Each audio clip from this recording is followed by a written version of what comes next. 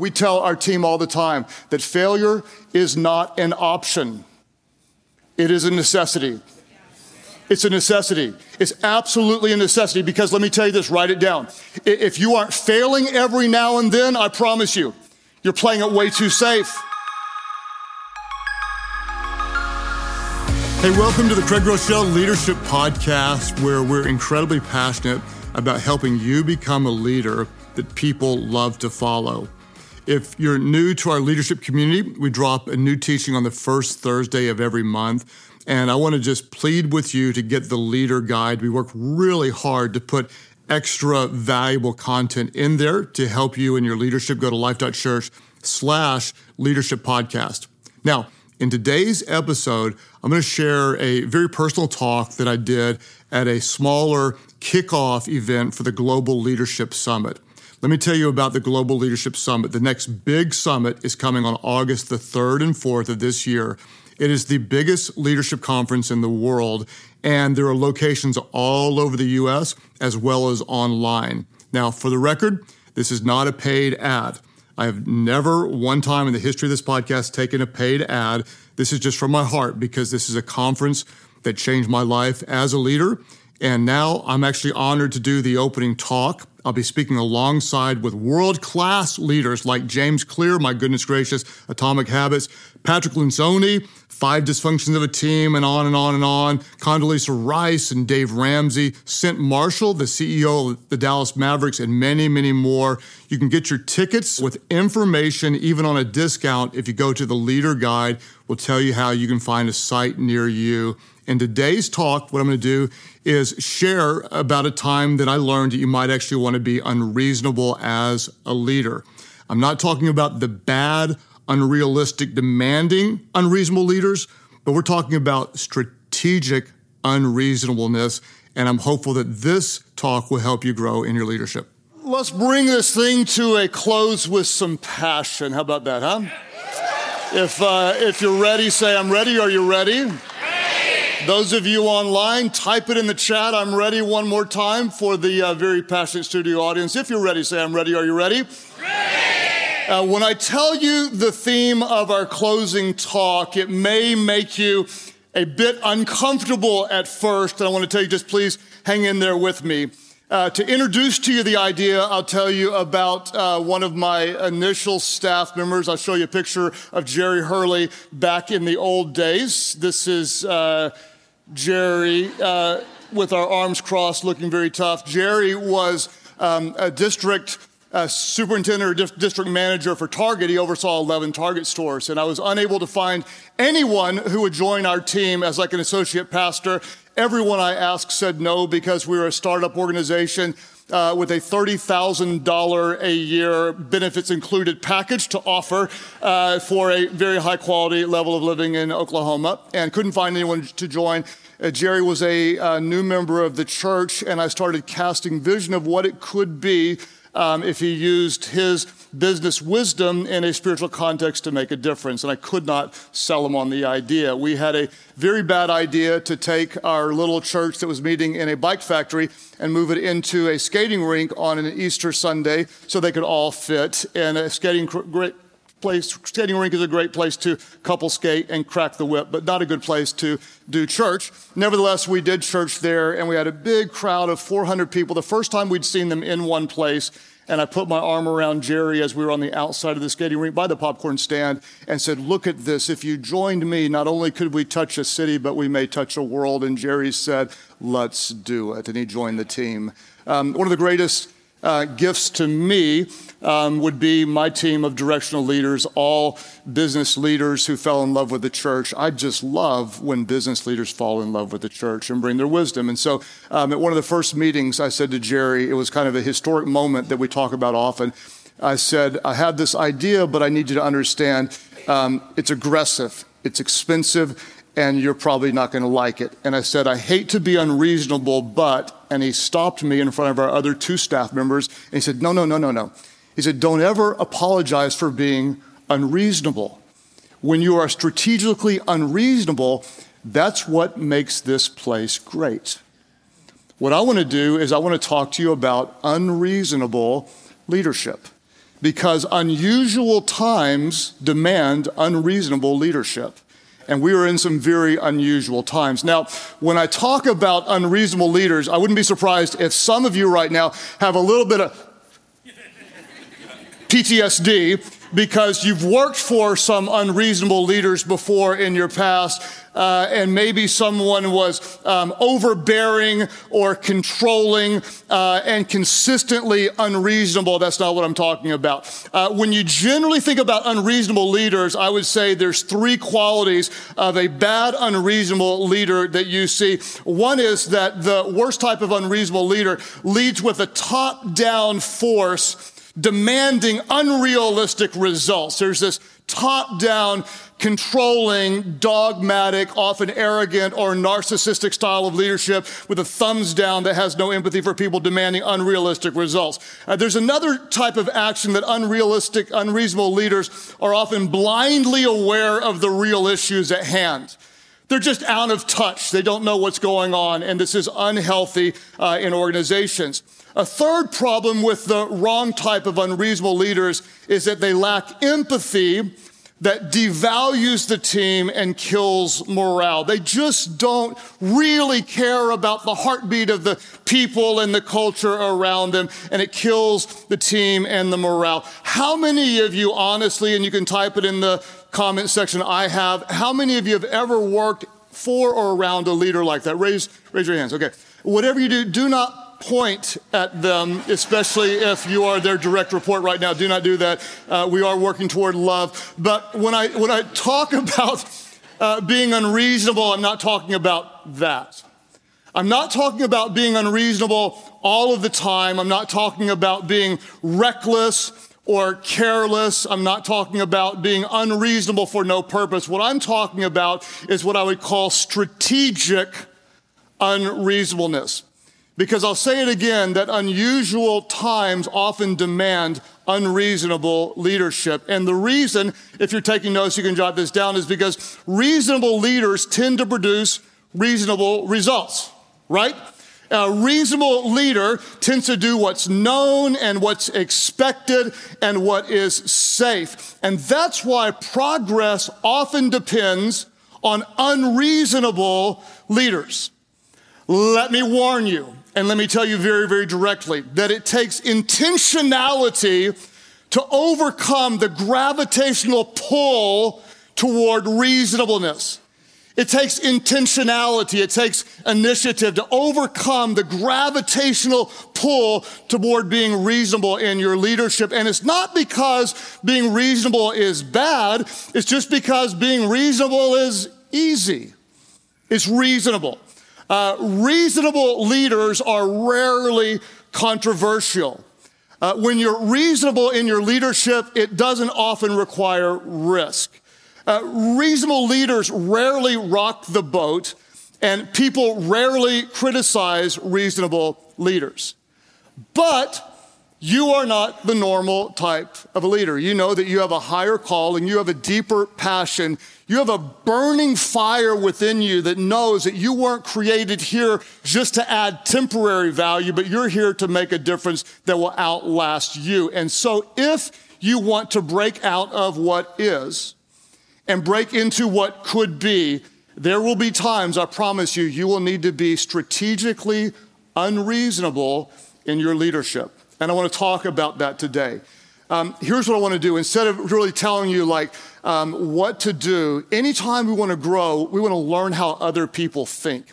It's impossible if I tried to mirror what Daniel Pink does. I'm not him. I can't do what he does, but I learned to think how he thinks. And what I want to do is I want to give you 3 different ways to think about being strategically unreasonable in your leadership. The first different way to think is this, number 1. I want to encourage you in your leadership to think what first and think how later. This is super important. Think what first and think how later. And I would ask you right now, what is your what? And I hope that as a leader, you could tell me instantly, immediately, without hesitation, without reservation, what is your strategic what? Meaning like, what is it that you're trying to accomplish? When is it going to be done? Who's going to do it? What is the target? What is the win? How do you know when you're there? Because if you don't have a what, you don't know, your team doesn't know when they're winning or when they're losing. And so often in our organizations, our what is just doing what we did last week without any clarity, any focus, any direction, any vision. What is your what? You want to be incredibly clear about what specifically you want to accomplish. For those of you that are in the ministry world, I would say you want to be even very, very clear about the words that you use to define your what. For so many pastoral leaders right now, the word I continue to hear is a word I would beg you not to use. And so many people say their what is to rebuild the church, which in my opinion is really a bad goal. Because if we're trying to rebuild, we're trying to go back to what was, and what was is no more. No more. If we are continually trying to rebuild, that means that we're failing until we get there. And I don't know about you, but I don't lead well when I'm failing. What I want to do is be crystal clear on the words. We're not rebuilding towards something in the past, but we're building toward the future. And then we want to be very, very specific about what it is that we are actually building. And we want to drive in with clarity, because a lot of people are going to recognize now that, yes, we're still building gatherings, but are we also building digital gatherings? Do we believe in it? Do we not believe in it? Where is our focus? What is our strategy? We need clarity to know if we're winning or not. What is your what? Think what first and then how later, because it's impossible to have a how without a what. What we're going to do is we're going to start with the what, we're going to clarify the what, we're going to lean into the what, and we're going to sell out to the what, because if your what is compelling enough, the good news is you will figure out a how. Start with the what. Start with the what. I'll give you, I'll tell a few stories today, just kind of from our past leadership. One of the most memorable and profound moments in the history of our church leadership was a failure in 2007 when we started a website that was designed to help people engage with Scripture, noticing that around the world people are not engaging with Scripture as they had been in the past. So we started a website that was supposed to be a combination of Facebook, YouTube, and the Bible, and it was brilliant, except for nobody, included us, used it. It failed miserably. The good news is that we had amassed a lot of what I'd call Bible-y stuff, like Bible-y stuff, like Bible versions and translations, and we had earned the right to use this from a lot of publishers and trusted people. In April of 2008, Pastor Bobby Grunwald came into my office and he said, hey, you may have heard that Apple's coming out with apps. And I said, yeah, I've read some articles about that. I'm not exactly sure what an app is, but I know they're coming out with apps. And he said, I think what we should try to do is take what we had on the website that we're about to cancel, and we should try to build an app. And maybe we can have the first app to the Bible store, the first Bible app to the App Store, and maybe if we did that, we could help people engage with Scripture. So this is April, and I said, when do apps need to be turned in for consideration? And he said, well, the good news is we have almost 2 months to build an app. Now, here's what you have to understand, is I don't even know completely what an app is. No one has seen an app yet. No one has used an app yet. This is a concept that we don't fully understand. In case you're curious, we're a church with pastoral-like people, not app-like people, trying to create something that hadn't been there. And we looked at it and we asked ourselves, just how important, how strategic could this be? Someone is going to do it, and if we do it well, it could potentially be one of the most important things in the world to get Scripture out. And so we defined a very clear what. Build an app. Build an app. The what drove the how. Too many people start with the how and say, we can't do this because we don't know how. If your what is strong enough, you can figure out the how. What's your what? There are times, listen to me, in your leadership, you have a what, but you feel like it's too unreasonable. Unusual times demand unreasonable leadership. You might want to be very, very clear that this is very specifically what we want to accomplish, and we're going to figure out the how. So if you haven't heard the story before, we found the smartest part-time kid on staff who was 19, said, can you build an app? He said, how hard could it be? I said, well, I don't know. You got 2 months with no money, no budget, no experience, no staff. A 19-year-old kid built an app. We turned it in June. It went public in July. It opened on a Thursday. On Sunday, it had 81,000 downloads. On Monday, the 19-year-old kid had a full-time job.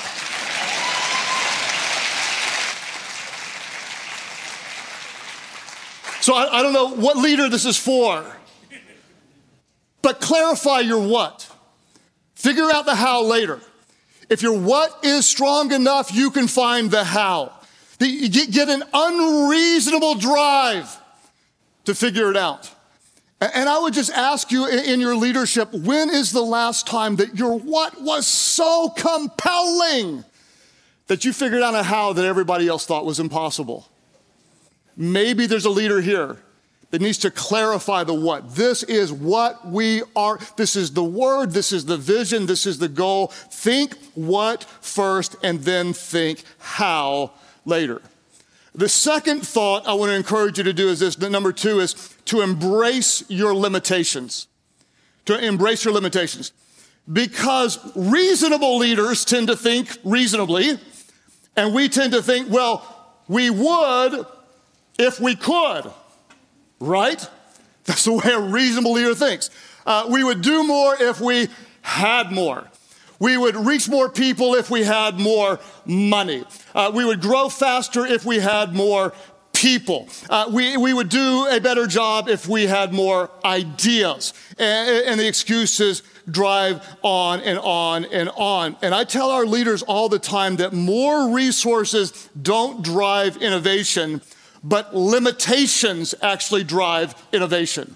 Limitations drive the innovation. A couple of stories in our world. We were honored to pioneer in the church world kind of the multi-site movement. When we started, to our knowledge, nobody else was doing it. Nobody else. Come to find out, there were 1 or 2 other churches that were doing it. We didn't know them, they didn't know us, so we were all kind of breaking ground along the way. Why is it that we started experimenting with multi-site? It is because we could not afford to build a big enough building to fit the people in, and I was devastated. I was mad at God. Where's the money? Where are the resources? Why can't we do it? If we had had the resources, we would have done what everybody else did. We would have built the big building. We'd have built the 4,000-seater or whatever. If we had had the resources, we would do what everybody else did. But because we didn't have what everyone else had, we could see what no one else had seen. You guys are way too quiet. This is really, really important. Pastor Albert, I think I'm teaching a little bit better than they're responding. Maybe I need to wear your pants again, okay? I don't understand. So often we think, I need more to do more. God, let me just tell you, is never sitting in heaven going, I'd like for you to do something important, but I'm going to hold back on you, not give you what you need. I'm going to tell you right now, you have everything you need to do everything that you're supposed to do. You have what you need. And anytime you don't have what you think you need, maybe it's so you can see something that you haven't seen before. There's not more that makes you innovate. Who's the most innovative companies out there? Startups. Who don't have a lot of money. Once you have a lot, you tend to overspend and overthink and overwork and take too much time. You don't need more. Limitations drive the innovation. Perhaps one of the greatest innovative events I've ever been a part of was back, remember the housing crisis, 08, 09. So many of us were panicked. Nonprofits were wondering, how could we keep things going? And I had a friend that many of you would know of his ministry and teaching, Dave Ramsey, who contacted me and said, hey, people are hurting, and you have a lot of church friends, and I have a lot of people that are in the money space. He said, what if we tried to do a one-night event and called it a night of hope? So he had a title, he had a what, we didn't have a how. And he said, we'll do it on such and such date. And here's the amazing thing is, neither one of us had a budget, we didn't have a plan. And in less than, if you can imagine this, in less than 60 days, from concept, with no plan whatsoever, no budget, in less than 60 days. This was picked up by one of the largest national television programs, and with his network of leaders and my network of churches, it was broadcast, some people tell me, and they claim it to be true, the world's largest live broadcast in the history of the world to over 6,000 churches in a live experience done in less than 60 days. Now listen to me, you don't have to clap for the results, clap for the innovation. You don't need more time, you don't need more money, you need more unreasonableness in your leadership. Believe it can be done. Believe it can be done. Some of the greatest things that you're going to do, everybody else believes impossible. What I'm telling you, in telling you that story, I promise you, if we had had a $5 million budget in 2 years to pull the event off, we couldn't have done it. We could not have done it. Money wouldn't have done it. More time wouldn't have done it. And an unreasonable passion to make a difference, seizing a window of opportunity was necessary. And some of you right now, you're at that place where you got to do something different. You got to seize the moment. You got to feel the opportunity. You got to step up as a leader and believe that you can do what no one else believes can be done. And in your mind, and the people even around you, you say, well, we can't, we don't have this, and on and on. What we always say is this. We don't say we cannot because we don't have. We say we can because we don't. It drives an innovative spirit. Somebody here, believe me when I tell you, you have everything you need to do what God wants you to do. Embrace your limitations. Be unreasonable. Be unreasonable in your leadership. Because sometimes unusual times demands unconventional or unreasonable leadership. So to lead with strategic unreasonableness, we're going to think what first? We're going to embrace our limitations. And this is an encouragement. I think Daniel Pink would probably like this thought. When you fail actively, not passively. When you fail actively, not passively. My dad, who played minor league pro baseball, he says, son, when you strike out swinging, you don't take strike three. As a leader, if we're going to fail, hey, let's fail trying rather than sitting back and doing nothing. And the reason this is so important is because as a leader, you're not going to hit every single target. You're not going to achieve every single goal, and you're not going to fulfill every dream or hit every projection. And so when you do fail, and we are going to fail, why don't we fail leading with faith rather than cowering in fear? And I'll tell you, it's kind of embarrassing. We are broadcasting out of kind of the Phoenix, Arizona area. And I promise you, and this is no joke, there was a period of about 7 years or so where I didn't want to fly over Phoenix. I didn't want to take a connecting flight in Phoenix. I didn't want to go into 80-degree weather in January and sit by a pool in Phoenix when it was freezing in Oklahoma because I was so embarrassed by what my leadership didn't accomplish in Phoenix. And to go way back in time, like I told you, our church had pioneered multi-site, and we were the first church to ever cross state lines. So we had had a few locations that were doing relatively well. And in a moment of what I think Collins would call hubris and I would call naive faith and passion, we decided to not only jump state lines, but to jump a few of them, go 1,000 miles away. And there's a verse in the Bible that's usually true, but it's not true in Phoenix. And the verse says 2 are better than 1.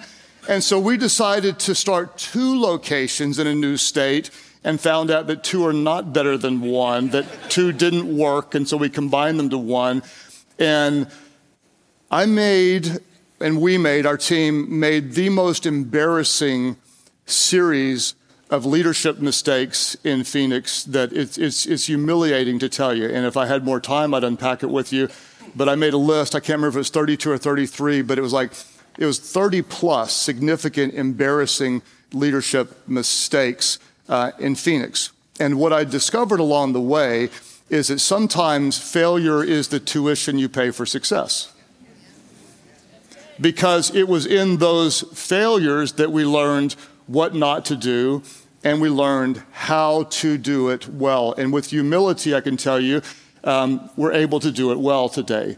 We will, in 2 weeks, launch what will be our 40th location in 12 different states, making a difference all over the world. And it was born out of something that was a failure. There are too many leaders right now, and I'm going to talk to some of you right now.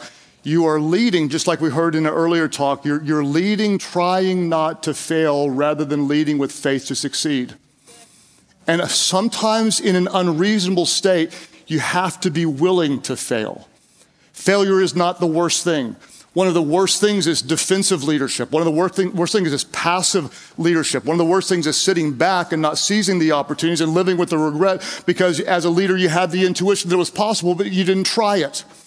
And there was a church I looked up to for years and still do look up to that when we were starting off and younger, they were the bigger one. And we talked to them and they had taken more risk and drove more innovation and plowed more new ground than any church that I'd ever seen. And then I was meeting with their leaders and they said, when you get to our size with this much going on, this much to protect, you cannot afford to fail.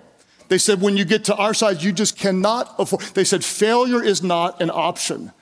And I remember looking at that saying, dear God, if I ever have that kind of platform, please don't let me slip into that trap of fear. And we tell our team all the time that failure is not an option. It is a necessity. It's a necessity. It's absolutely a necessity because let me tell you this, write it down. If you aren't failing every now and then, I promise you, you're playing it way too safe. If you're not failing every now and then as a leader, you're playing it way, way, way too safe. If you're succeeding too easily, it's because you're not thinking big enough. It's time to think bigger, unreasonable leadership. At our church, we say this, we say that we are faith-filled, big thinking, bet the farm risk takers. I'm going to say it again. Somebody's going to like this. We are faith-filled, big thinking, bet the farm risk takers. We'll never insult God with small thinking or safe living. And we live by that until we don't. Until I get nervous. I'm the coward. I'm the guy that gets scared. And we had one of the most emotional moments of unreasonable leadership in early May of 2020. If you can go back there in your mind there, if you remember what we didn't know there and the fear that we were experiencing, in the church world, we had never seen anything like this in our lifetime.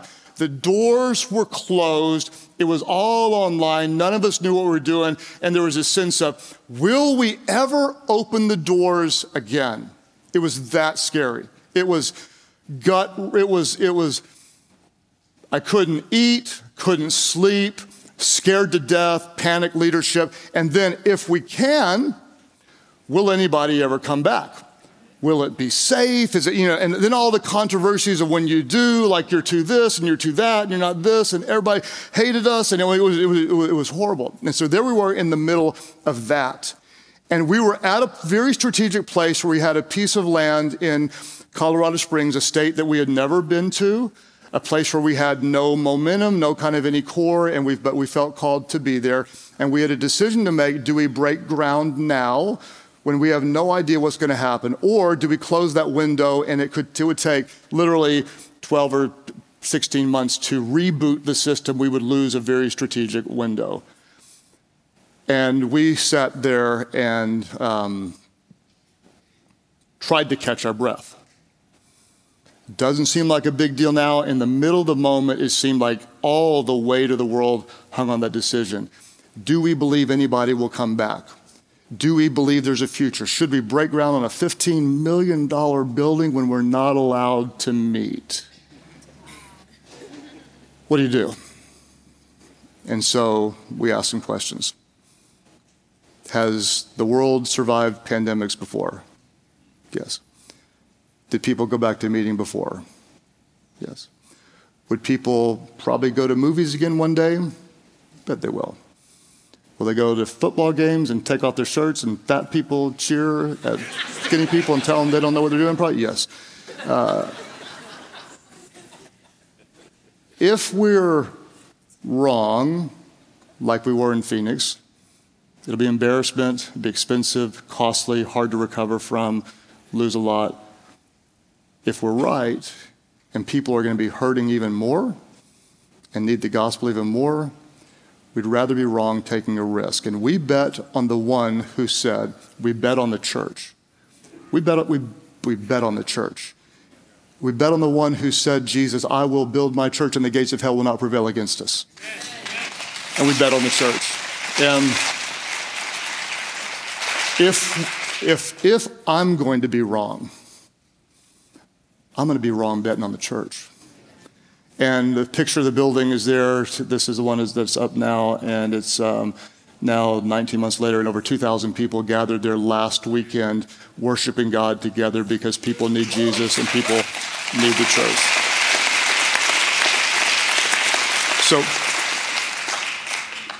So you'll need to make to do something great, you'll have to lead with unreasonable faith. In the face of what looks like insurmountable obstacles, you're going to have to believe in your team. You're going to have to believe you have what it takes. You're going to have to believe you can figure it out. You're going to have to believe you're going to overcome. You have to believe that if your God is for you, who can be against you? You have to continue to believe. As a leader, I want to encourage somebody here. In the middle of a really difficult time, I dare you to dream some unreasonable dreams. I dare you to think even bigger. People who do 5 times as much of you, let me promise you, they're not 5 times as smart as you. They just think 5 times bigger. They just think bigger. Don't get trapped in thinking reasonably. If you love what you have, keep doing what you've been doing.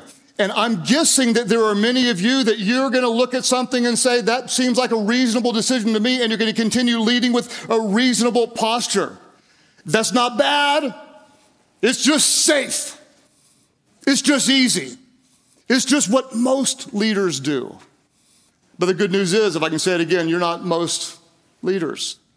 You're not just leading for a financial profit, and you're not just leading to make your life better now, but you're leading for something that will outlast you. You have a higher calling as a leader. So if there's anybody here who might even hear this and think, you know what, I'm a little sick of reasonableness. I'm kind of sick of just doing what's expected, doing what's known, doing what's easy, and doing what's safe. Let me just be clear and let me warn you that being unreasonable is never, ever easy. Unreasonable always means uncomfortable. And I want to encourage you in your leadership to find comfort in being uncomfortable. Find comfort in being uncomfortable. Why? Because growth and comfort never coexist. So, who are you? Who are you? You're a leader. You're a leader. You go first. You have vision. You have passion. You have intuition. You bring out the best in people. You create culture. You add value. You take risks. You steward what God has entrusted to you. You bring it back doubled, tripled, 4 times over. He says, well done, my good and faithful servants. You can be a great business person. Listen to me. People say, well, I'm like a second-class Christian because I'm a business person. No, one of the highest callings is to treat people well, to lead with integrity, to multiply resources, to create jobs, to add value, to do something that makes a difference in this community. You are a leader. And I'm going to tell you right now, your calling is too great and your God is too good for you to play it safe in your leadership.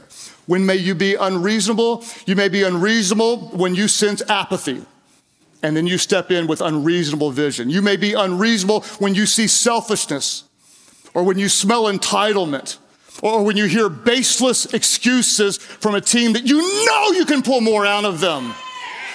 You may be unreasonable when you've been leading from a posture of comfort rather than standing up with the boldness of faith. You may lead with unreasonableness when someone tells you why something can't be done, but you know you serve a God who says all things are possible with him. So I would say to you in your leadership, what are you waiting for?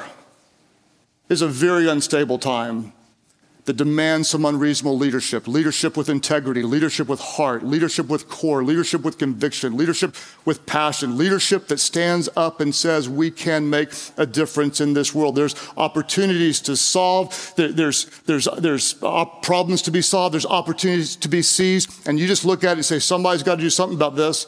Might as well be a Bible app. Might as well be us.